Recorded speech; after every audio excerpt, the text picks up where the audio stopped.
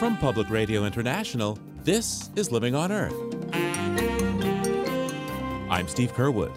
At the recent UN climate negotiations in Bonn, corporate accountability watchdogs say multinational fossil fuel companies had too much access and influence. ExxonMobil, Shell, BP, many of the actors that have been at the center of the climate crisis and funding denial, they have a role. But we also need to limit their influence and understand that they shouldn't be writing the policy by which they need to abide. Also, as temperature and rainfall patterns change with global warming, trees in the eastern U.S. are migrating to the wetter west and milder north. These trees have shifted close to 50 kilometers during a 30-year period. And we are seeing a big change that only nature taking its course might take several thousand years. That and more this week on Living on Earth. Stick around. From PRI and the Jennifer and Ted Stanley studios at the University of Massachusetts, Boston, this is Living on Earth. I'm Steve Curwood. The latest round of UN climate talks recently took place in Bonn, Germany, to hammer out some of the granular details of implementing the Paris Agreement. Among the many topics considered was whether corporations are having undue influence on international climate negotiations. The watchdog group, Corporate Accountability International, has been monitoring this issue, and one of their spokespeople, Jesse Bragg, joins us now. Welcome to the program, Jesse. Thanks so much for having me, Steve.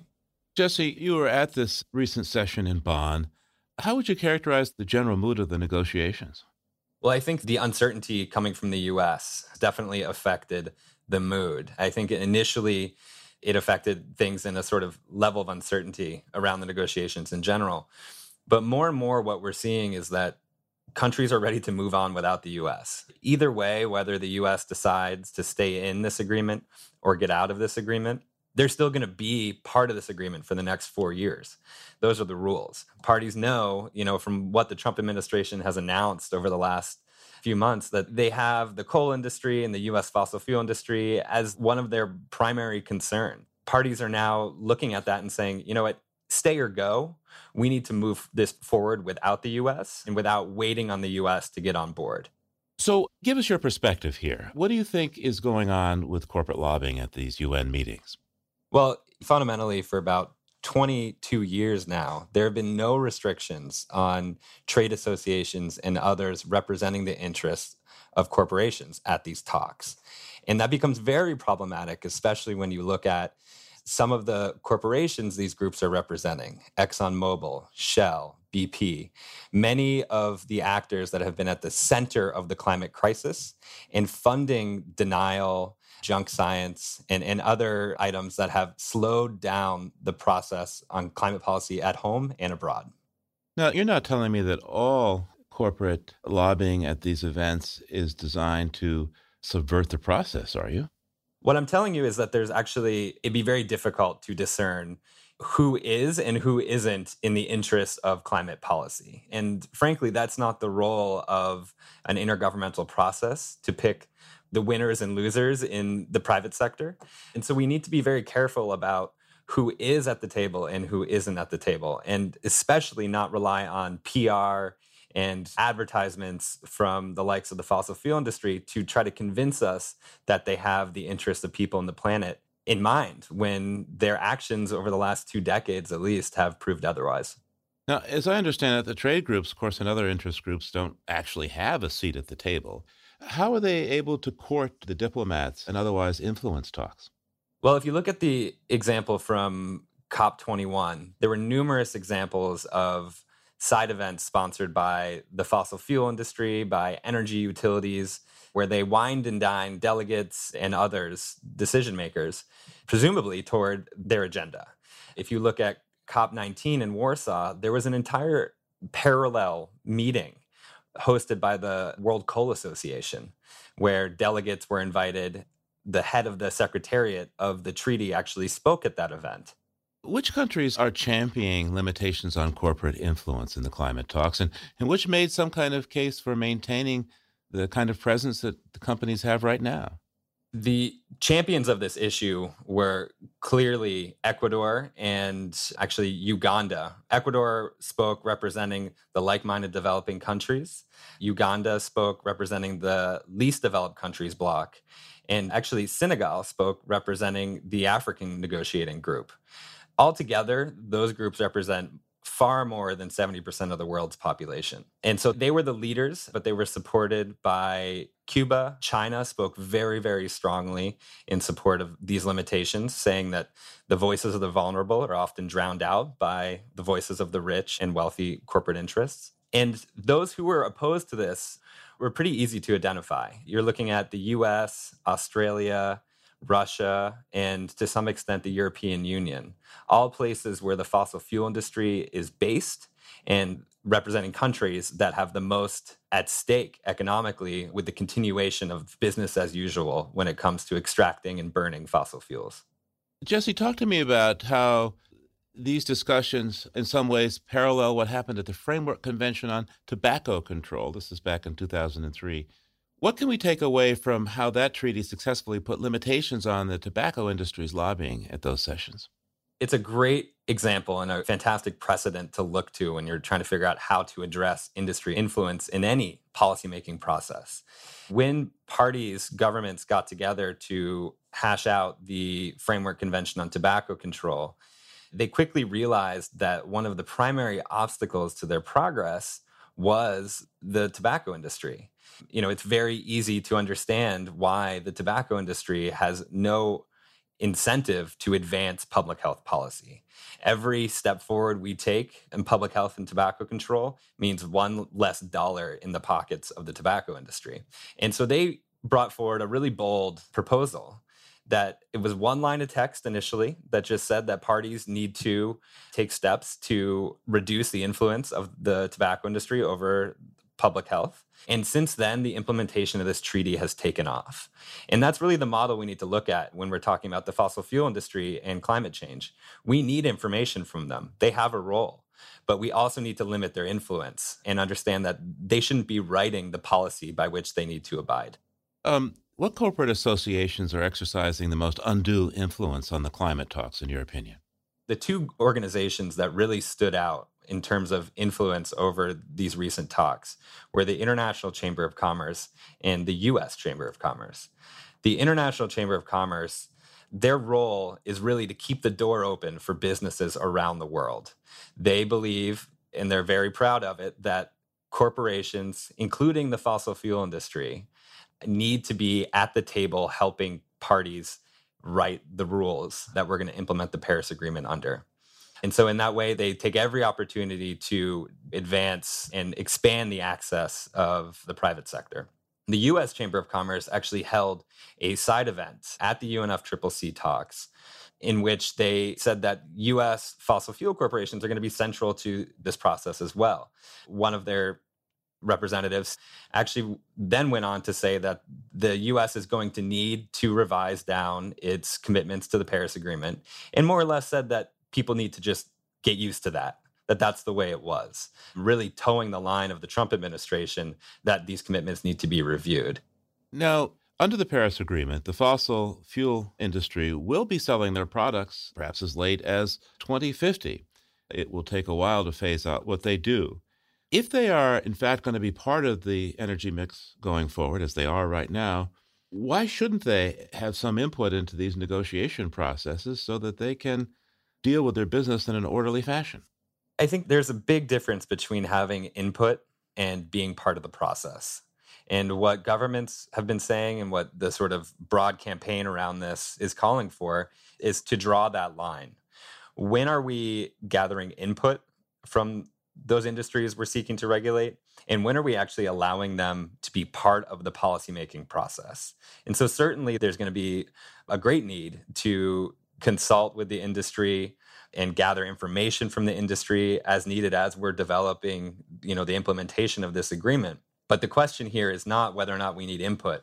It's whether or not they should have a role in writing the rules. And that's what this discussion was about. When can we expect some sort of formal limitations to be agreed upon in terms of corporate lobbying at the UN climate meetings, if ever? Well, it's a long process. Decisions are made by consensus at the UNFCCC, which means that more or less you need the vast majority, if not all, governments to agree. And so while that is a great process because it's inclusive, it does mean that things take time. We know the next milestone for this movement is next meeting in Bonn in May next year, so 2018, where parties will refer to submissions that governments and civil society groups have made on this issue and chart a path forward. Jesse Bragg is the Media Director of Corporate Accountability International. Jesse, thanks so much for taking the time with me today. Absolutely. Thanks so much for having me, Steve.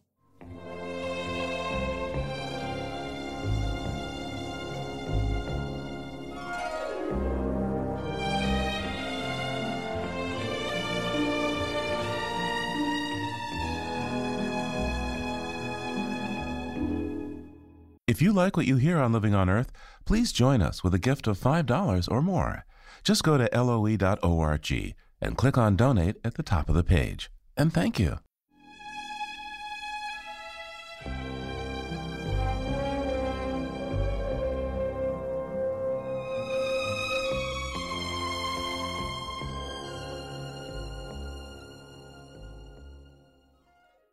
While some criticize corporate input at the UN global warming negotiations, others say it's vital. For example, a team of investors, government, and climate advocates has developed an ambitious game plan to cut global carbon emissions in half by 2040. The group is called the Energy Transitions Commission, and as well as the chairman of Shell Oil, it includes former U.S. Vice President Al Gore, British economist Nicholas Stern, and former U.S. Senator and UN Foundation Chief Tim Wirth. Its new report is titled Better Energy, Greater Prosperity, and one of the report's commissioners, Rachel Kite, joins us now. She's the UN Secretary General's Special Representative for Sustainable Energy, and she spoke with Living on Earth's Helen Palmer. The report basically says that there is a pathway to being well below 2 degrees by the middle of the century, and it depends upon clean electrification. So it means if we can clean up the electricity supply, if we can have massive inroads in energy efficiency, so the amount of energy that we use to do things, and if we electrify everything, including particularly transport, then we can get to an energy system which allows us to be well below 2 degrees, which allows us to be decarbonised by sort of middle of the century, and that is in fact affordable and feasible technologically. So it's important because this group of people are saying this is doable. So it's not an impossible task because of technology, because we believe that the costs of financing this are possible, and it's going to require enormous amounts of political will and real leadership, but it's possible. What are the financial obstacles that stand in the way of us getting to where we need to be? Well, actually, what's interesting about the work is that often we talk about the substantial amounts of sort of investment in infrastructure that are needed. But actually, when we went into this as a commission and we started looking at, well, what's the incremental cost of doing this in such a way as that we can have a pathway to clean electrification, and we have a pathway to an energy system which is decarbonised and which is serving people efficiently. Really, we're talking about between $300 and $600 billion per annum over business as usual. So I think that's the number we have to focus on. That's not a order of magnitude number that is unrealizable. So it's not exactly pocket change, but it's not break the bank either. Yeah, I mean, it's a third of a nuclear submarine. It's not something that we can't imagine. So what kind of carbon pricing mechanisms will need to be put in place to make this happen? Well, I think the most important thing is that there is a price on carbon, and the commissioners are not prescriptive about which way to price carbon. But I think we all realise that the price has to be an effective price, i.e. the price has to be sufficient to drive down the amount of carbon in the energy system and the economy. And I think one of the problems we see around the world at the moment is that for many parts of the world, the price on carbon is too low to be effective. But so an effective price on carbon, and then also an effective use of public policy to not subsidise fossil fuels where, in fact, that's harmful. What other public policies do you think need to be put in place? There is a need to sort of level the playing field for renewable energy in many parts of the world. And by that, what we mean is that the institutions and the systems and the regulation of the energy system in most countries was designed around a model of a centralized, fossil fuel fed, a grid that took fossil fuels and distributed that and transmitted that as far as it could be. I think what this report shows is that the energy systems of the future, in addition to being decarbonised, are going to be increasingly decentralised. So they'll be much more distributed. There'll be multiple grids. There'll be electricity generated off the grid. Buildings will generate energy and store it and feed it back into the grid. So it's going to be a much more modular and distributed system. And the institutions and the utilities and the regulations around that are going to have to shift. And so there's a really important role for public policy in embracing what energy systems of the future are going to look like and creating level playing fields for renewables to feed into the grid, to encourage more renewables, to encourage more distributed systems. And I think that there's a lot of good work going on around the world, and we see real progress being made in many countries. But that's a big lift for government, and it's a big lift for a new set of institutions. And I think that comes out very strongly in the report. Yes, and particularly the situation of the developing world. Of course, in some instances, they're a bit ahead of the curve because they don't have big centralized systems. So putting in a modular system would be easier. But still, having the cash to actually do it is a huge, great hurdle. Yeah, so I think that for many developing countries, they're facing a prior order of business, which is that they have large gaps in the access to energy. So you have countries where the penetration of electricity services is only perhaps for 20-25% of the population. So the prior order of business is we've got to get everybody energy. The good news is that because of the falling price of technology and because of innovations in business models as well, it's possible to imagine closing that energy access gap perhaps more cheaply and more quickly than had been the case in the past. So closing the energy access gap remains very important. And of course, also linked into that is the question of efficiency. We tend to think that efficiency is a question for developed countries. And of course, there are very, very energy intensive economies that need to make more progress. But for many developing countries, actually, the level of energy intensity in their economies is very high. They're dependent upon heavy fuel oil or diesel for the energy that they do generate. And so for many developing countries, as they imagine growth and urbanization, it's important that they grow as efficiently as possible, that they really maximize their energy productivity. It is obviously an existential question, this future of the decarbonization of the planet. Are you actually hopeful?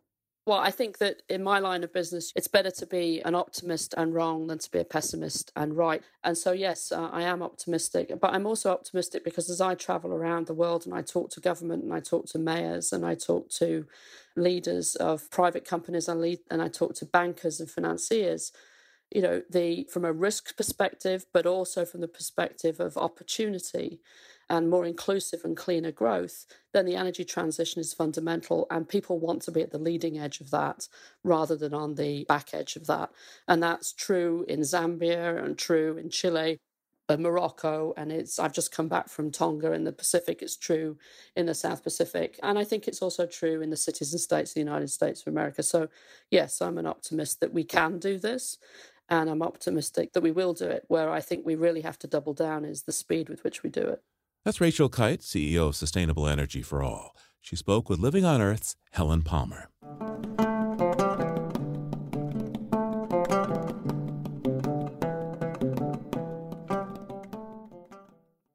In a minute, trees that travel. But first, this note on emerging science from Don Lyman.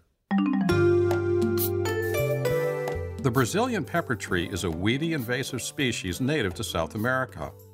Although considered a nuisance in Florida, where it grows in dense thickets and crowds out native plants, scientists at Emory University say traditional healers in the Amazon have treated wounds and skin infections with its bark and berries for hundreds of years. Now the Emory researchers have isolated a compound from the berries that appears to prevent skin lesions in mice infected with MRSA, methicillin-resistant Staphylococcus aureus, a bacterium that can cause serious infections and is resistant to penicillin and cephalosporin antibiotics. The scientists say that the compound doesn't kill the bacteria, but represses a gene that allows them to communicate. This essentially disarms the MRSA bacteria and prevents them from excreting toxins that damage tissues. Antibiotic-resistant infections are a widespread and growing problem that cause about 2 million illnesses and 23,000 deaths in the United States each year. The researchers say the Brazilian pepper tree extract could not only provide new ways to treat and prevent these infections, but do so without boosting the bacteria's ability to resist our antibiotics. That's this week's Note on Emerging Science. I'm Don Lyman.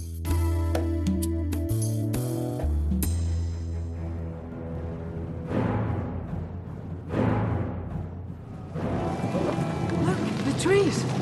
They're moving.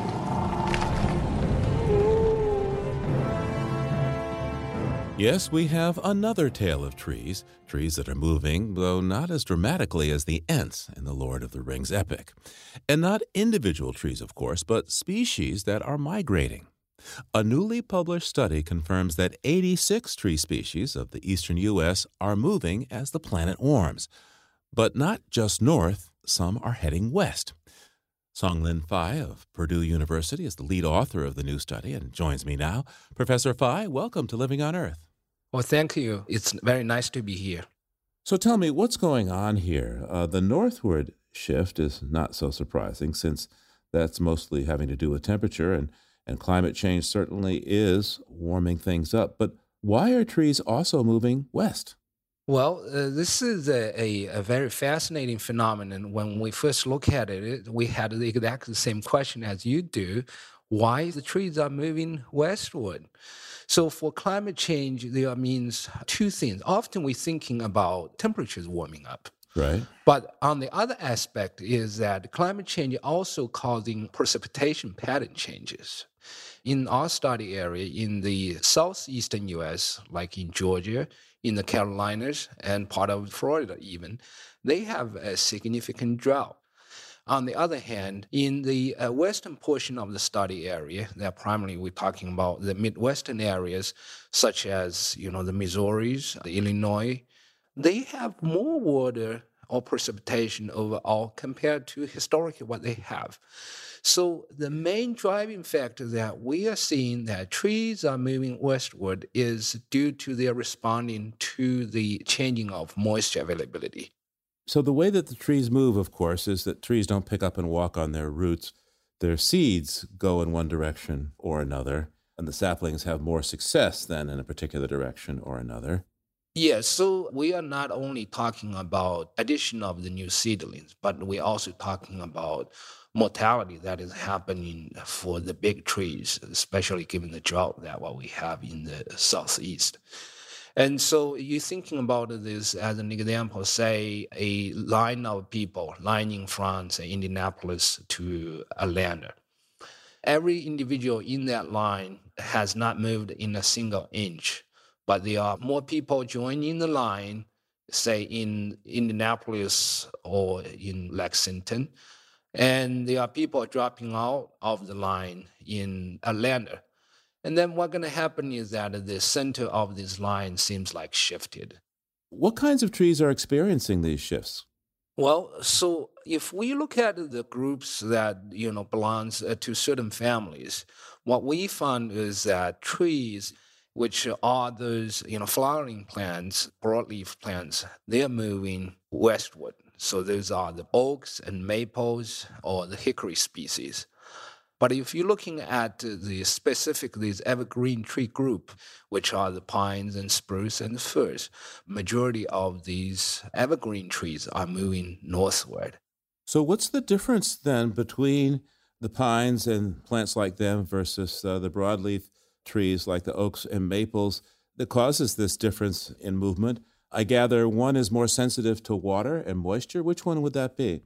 Well, so in our analysis, we followed up by looking at the traits of these individual species. We looked at over a dozen of traits, and for those westward moving trees, in general, they are more tolerant to drought.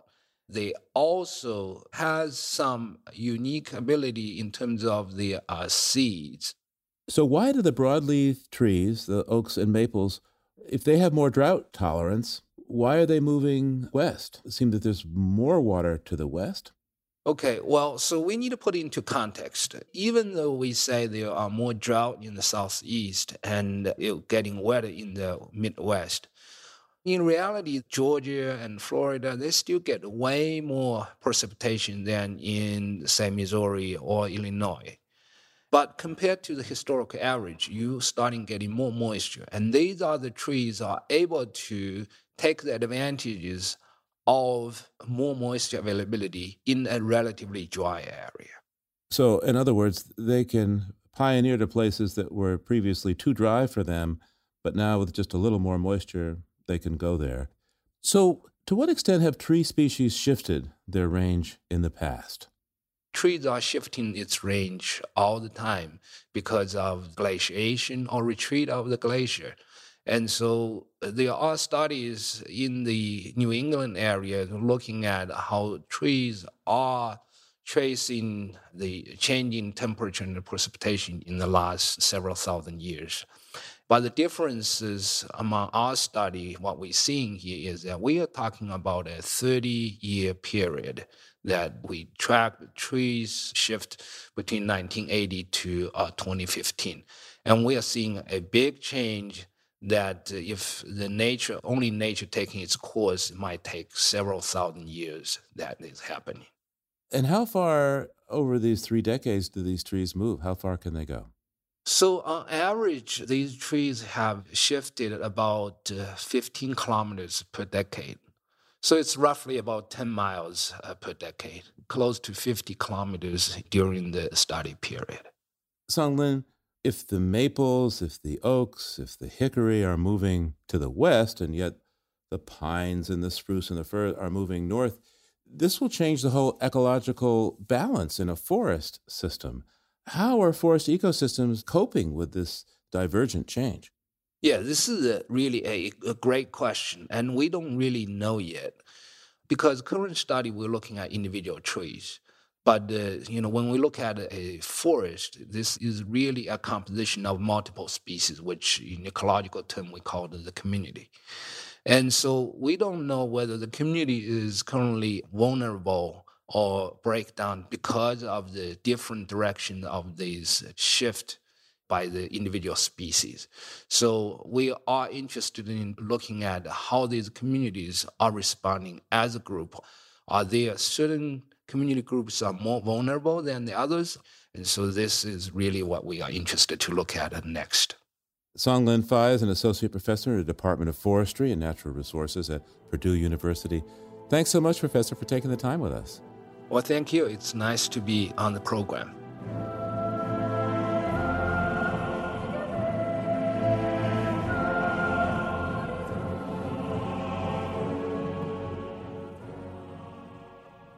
Our changing climate is affecting many species, and migrating birds are especially sensitive. As seasons shift, they may get out of step with the food sources birds rely on to nest and raise their babies. So, as the Allegheny Front's Kara Holsopple reports, new studies show that for some early birds to catch the worm, they have to breed sooner in the spring. Luc de Groot is the avian research coordinator at Carnegie Museum of Natural History, and he runs the bird banding program at their Powder Mill Nature Reserve in Westmoreland County. Right now, he's in the thick of spring migration. It's sort of a bit like fishing in a way. We put out our nets to see what we catch. From early in the morning until about noon, he and a handful of volunteers patrol a series of nets, kind of like volleyball nets that are set up around the property. This is a red-winged blackbird. I'm going to grab him by the body and very carefully pull the netting over the tip of the wing. Birds like this little guy with the distinctive red patch on its wing get caught up in the fine netting and drop down into a pocket where they're scooped up by researchers. The red-winged blackbirds tend to hold on tight. He's really clinging on. When it's finally freed, de Groot gingerly places the bird into a bag, like a small pillowcase, and loops its string to a red carabiner around his neck. Red indicates which size metal band to place around the blackbird's leg, so it can be tracked. I'm heading to 3. If anyone wants to check the edge of the ponds, that'd be great. All the birds they capture this morning and every morning are taken back to a small lab where they're banded with a unique number and weighed. Researchers also examine their feathers to determine age and if the birds are getting ready to breed. The females, when they're in breeding condition will lose the feathers on the breast and insert some fluid to create really like a hot water bottle for the eggs. They've been collecting these data here at Powder Mill consistently for over 50 years. That's how they know from previous studies that birds are migrating here a little earlier in the spring than they used to and breeding sooner. And that got DeGroat and his research partner Molly McDermott thinking. All right, if they're migrating early and they're breeding early, are they breeding earlier because they're migrating early? Or are they breeding more quickly after they arrive? So what did you find? Yeah, they're basically getting busier earlier after arrival. That's true for the majority of the 17 common bird species they studied. In their recent paper published in the journal PLOS One, they connect early breeding to warmer springs and climate change. Because while birds are arriving here a day earlier for every 1 degree Celsius that the temperature has warmed over the last few decades, spring buds are opening 3 days earlier. Those plants and the insects birds rely on for food, for the survival of their young, are now sort of mismatched with the timing of spring migration. So these birds are responding the only way they can. They're having to catch up because they're not able to catch up during migration. They're not able to sort of advance that as much as the plants. They have to begin breeding soon after arrival. If they want to breed at a time period, that's sort of what they're used to. When the tender plants and insects they eat are at their peak. A quarter of the species which bred earlier in this study, like black-capped chickadees, had more babies in these warmer years. But another 25%, including hooded warblers, didn't. Their productivity declined. DeGroat says you can look at the results of this study 2 ways. On the glass half full side, it shows some bird species are flexible and capable of adapting to climate change. But while weather isn't climate, a few years ago there was a hard winter and later spring, this year is warmer, he says the overall trend for birds is worrying. If it continues to warm, that window which they have to be adaptable is shrinking. This most recent study just looks at the timing of bird breeding, but DeGroat says it's easy to see the implications for the ecosystem. If some species are less successful because of climate change, there might be fewer birds to pick off insects or spread seeds from the fruits they eat. I'm Kara Holsopple. Kara Holsopple reports for the Pennsylvania Public Radio program, The Allegheny Front.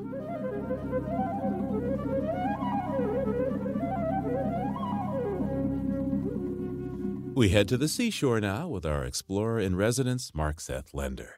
In his own backyard off the Connecticut shore lies Faulkner Island, only 4.5 acres in size, but with an outsized importance as one of the largest roseate and common tern colonies in the East. The U.S. Fish and Wildlife Service goes to great lengths to protect the terns, keeping people, their pets, and invasive predators away, but did take Mark and his camera for a visit. And there he found the anxieties of parenting can be common to, well, many species.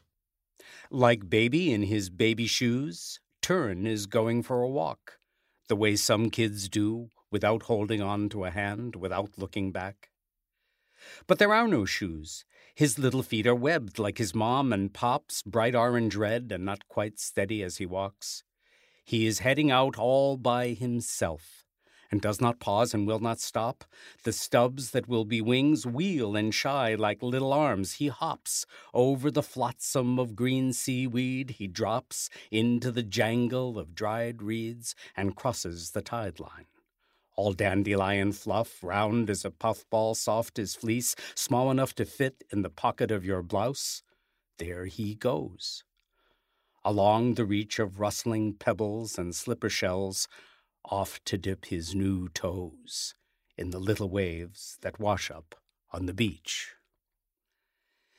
Meanwhile, Mom and Pops don't like any of this. They leave the nest and close upon his unsteady heels, flapping and whistling and calling him back. Wait up, kid. You're going to hurt yourself. You're not ship-shape. Your tail's out of trim. You can't get out if you fall in. Mom lands on a rock that towers over him. Pop cries out from the shore, "What you think you're doing out there?" Threats and entreaties Kid Tern ignores as he touches and tastes where the ocean gently roars. We've all been there. That time of life, we knew better than anyone put there to tell us no. Our yes was so much stronger than that, we were sure we had no fear.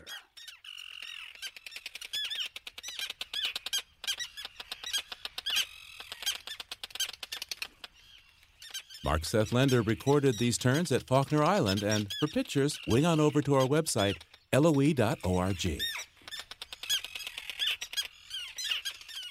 Coming up, the scandal that has run over the people's car. That's just ahead here on Living on Earth. Stay tuned. Support for Living on Earth comes from the Gordon and Betty Moore Foundation and from a friend of Sailors for the Sea, working with boaters to restore ocean health. It's Living on Earth. I'm Steve Curwood. In 2016, Volkswagen became the world's largest auto company, edging out Toyota, but VW's outlook has been badly dinged by a scandal involving fraudulent testing of pollution levels from its popular diesel cars. VW became famous for the Beetle back in the 60s and 70s and built on that reputation for moderately priced and reliable cars, including the Golf and Passat. In recent decades, the company introduced fuel-efficient and supposedly environmentally friendly diesel cars to the U.S. market and won a substantial market share. But in 2014, investigators found the low emissions ratings were based on fooling the testing sensors, while in reality the cars belched high levels of toxic nitrogen oxides. New York Times economics and business reporter Jack Ewing explores the scandal in his new book, Faster, Higher, Farther. Welcome to Living on Earth, Jack. Thanks for having me, Steve. So give us the background here. We know that VW was paid huge fines, I think, $20 billion for cheating on the pollution testing from diesel. But briefly, what did they do? Well, it started way back in 2007, and they wanted to start a new strategy in the U.S. They were trying to figure out a way to compete with the Toyota Prius. So they hit on the idea they would sell Americans on the idea of diesel engines in passenger cars. Right, because diesel is, 30% more efficient than gasoline typically, right? Right, yeah. A diesel is more fuel efficient, but the big drawback is that it burns at a higher temperature, and therefore it produces a lot more nitrogen oxides, which have a whole array of harmful effects. So as the engineers are working on this motor, at a certain point they realized they could not meet these nitrogen oxide standards in the United States, which are stricter than those in Europe. So they decided to cheat. All engines these days are controlled by a computer under the hood. So there was software in this computer that controlled a whole hundreds, thousands of engine functions, one of which is the way that the pollution control system worked. And getting all this to work together was really difficult. So they realized they could make it work some of the time, but not all of the time. They decided that some of the time would be when the emissions police, so to say, were looking. So the software could actually recognize the simulated driving cycle that the regulators used when they test a car for emissions. They put the car on rollers and they go at different speeds. And this is publicly known and predictable. So it was possible to come up with software that could tell when a test was going on and turn up the pollution controls so the car would pass. And then the rest of the time, they didn't really need to worry about the pollution controls because they knew nobody was looking. So why not have the pollution controls? What was the problem with having a clean tailpipe coming out of these cars?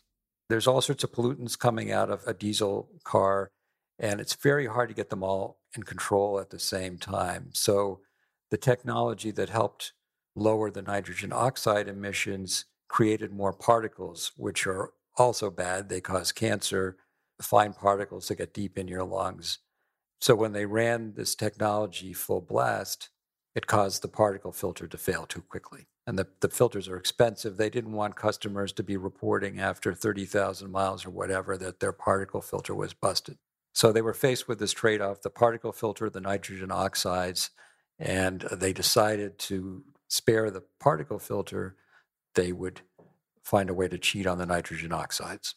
Explain to me what it is that BMW and Mercedes did to meet the diesel emission standards in the U.S. Their process, I guess Mercedes calls it Blue Tech, and why VW didn't choose to go that way.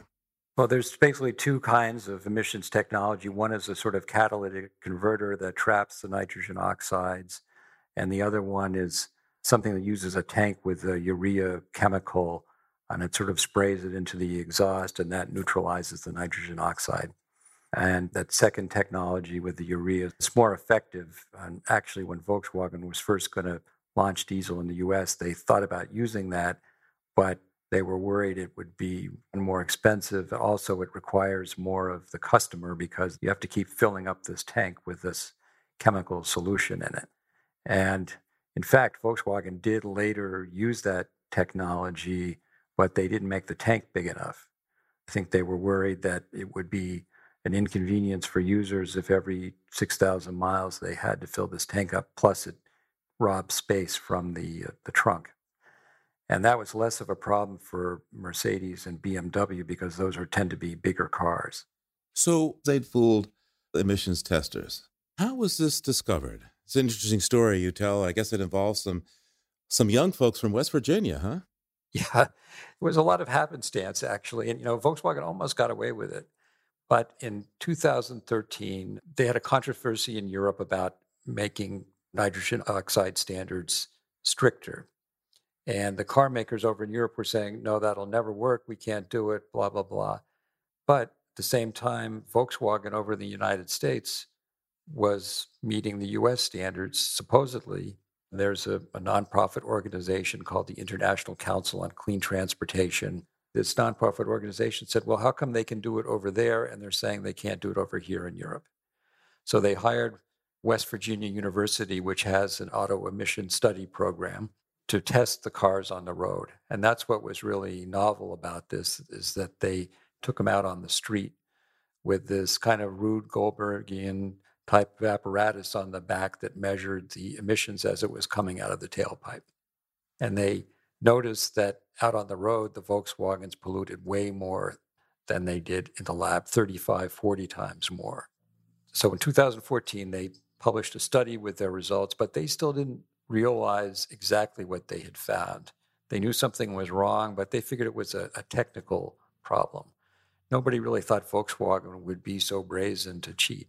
And by the way, Jack, at this point, you write that the West Virginia group was also testing BMW diesels, and they were coming up just fine. Right. They tested a BMW, and basically the BMW equipment worked. BMWs are more expensive cars. They're bigger cars. There was more room for equipment. And they had a type of technology which is better than what Volkswagen was using at that time. They published the study, and the regulators in California at the California Air Resources Board happened to be at the conference where the study was presented, and they said, this doesn't sound good. And then they started a much more detailed study. But it was another year and a half before, in September 2015, Volkswagen finally confessed. So, Jack, what does all this say about the company and its ethics? And perhaps you could start by telling how VW was originally conceived by the Porsche family, which founded this line of automakers. Yeah, well, it was actually the Nazis back in the 30s. They wanted to build what they called a people's car, a Volkswagen, that would make automotive transportation available to everybody. It was really a propaganda project because they never actually built very many. But Ferdinand Porsche designed what later became known as the Beetle. And then after the war, it was actually a British officer who got the factory going again, producing the Beetles initially as a form of transportation for the British occupying army. And eventually that became the basis for Volkswagen as a car company. Ferdinand Piëch, the grandson of Ferdinand Porsche, worked his way up through the ranks of the VW organization, ultimately to take control as CEO in 1993. How was he able to do that? How did he rise up through the ranks, and in what ways did he reshape how the company operated? Well, he really rose on his own merits. I mean, I suppose it didn't hurt being the grandson of Ferdinand Porsche, but he started at Audi as a junior executive and eventually rose to become the chief executive. At that time, it wasn't a luxury car maker, it wasn't known as one, and he was able to, with a number of interesting innovations like four-wheel drive in passenger cars and diesel, for that matter, he made Audi into a premium luxury car maker that could compete with BMW and Mercedes. And on the strength of that, then he became chief executive of Volkswagen in 1993. But he also he's often blamed for creating a company culture that allowed the emission scandal to take place.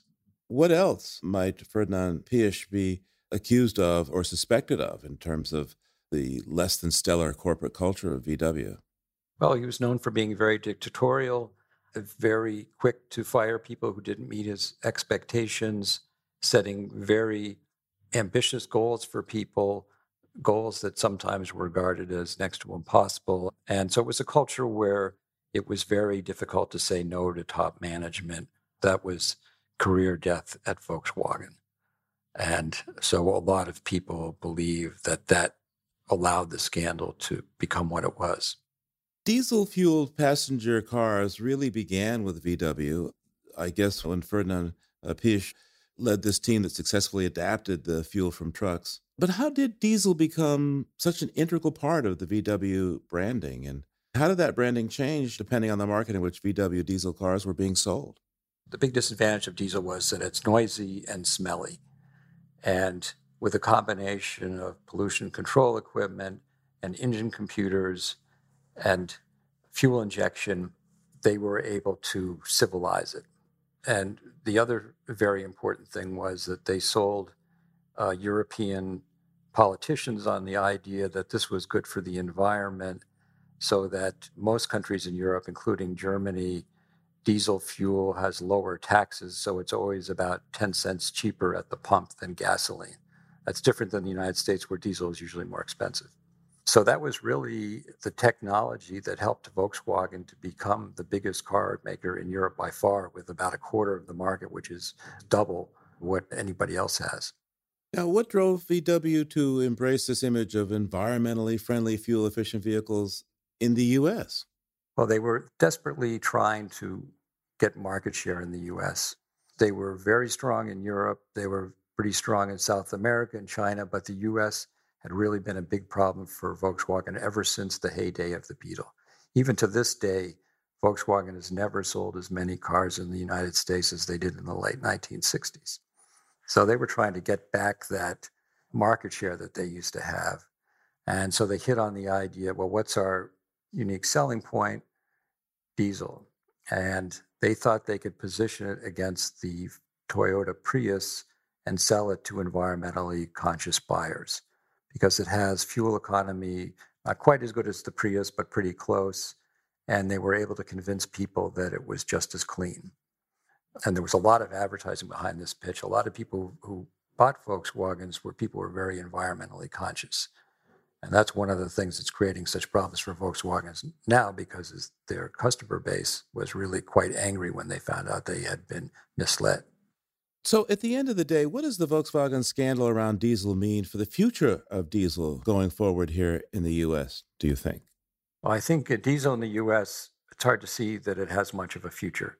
In Europe, you see already that the market share of diesel is going down because the car makers realize they can't fudge things anymore. They're going to have to improve the equipment. That's going to add to the cost and make it less attractive compared to gasoline. And I think the car makers have also realized that long-term they have to start making a shift to electric, and that's the only way that they're going to meet stricter emissions rules. What are the odds of VW reinventing itself and rescuing its reputation? Well, they're trying. They've said they're shifting their strategy to focus on electric cars. They're investing in, as part of the settlement in the United States, they're building a charging grid. But it's going to be tough because there's a lot of new competitors in the market. Tesla, we don't know exactly what Google and Apple are going to do, but they're obviously interested in the car industry, and they have actually much more financial resources than the car companies. And Volkswagen is handicapped because of all the money they've had to pay in fines and legal settlements as part of the emissions scandal. So it's going to be a tough transition. They're not as efficient as Toyota. It's expensive to manufacture in Germany. They have a lot of issues that existed before, and this is one other big thing on top of that. And the scandal's not over. There's still developments. It's still a distraction for management. So it's a very tough situation for Volkswagen. Jack Ewing is a reporter for the New York Times covering business and economics from Germany. His new book is called Faster, Higher, Farther, the Volkswagen Scandal. Thank you so much, Jack. Steve, thanks a lot for having me. I really appreciate it.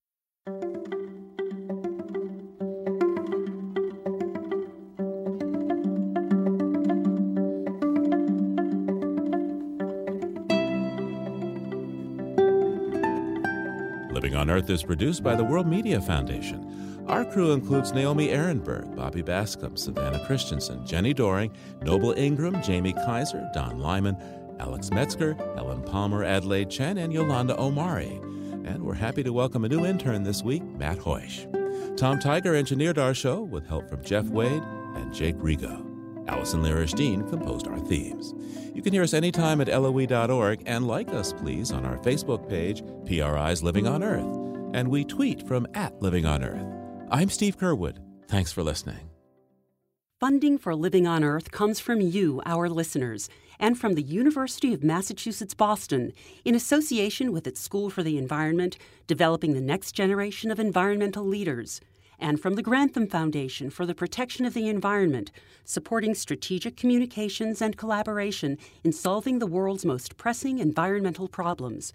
Support also comes from the Energy Foundation, serving the public interest by helping to build a strong, clean energy economy, from Gilman Ordway, and from Solar City, America's solar power provider. Solar City is dedicated to revolutionizing the way energy is delivered by giving customers a renewable alternative to fossil fuels. Information at 888-997-1703. That's 888-997-1703. PRI, Public Radio International.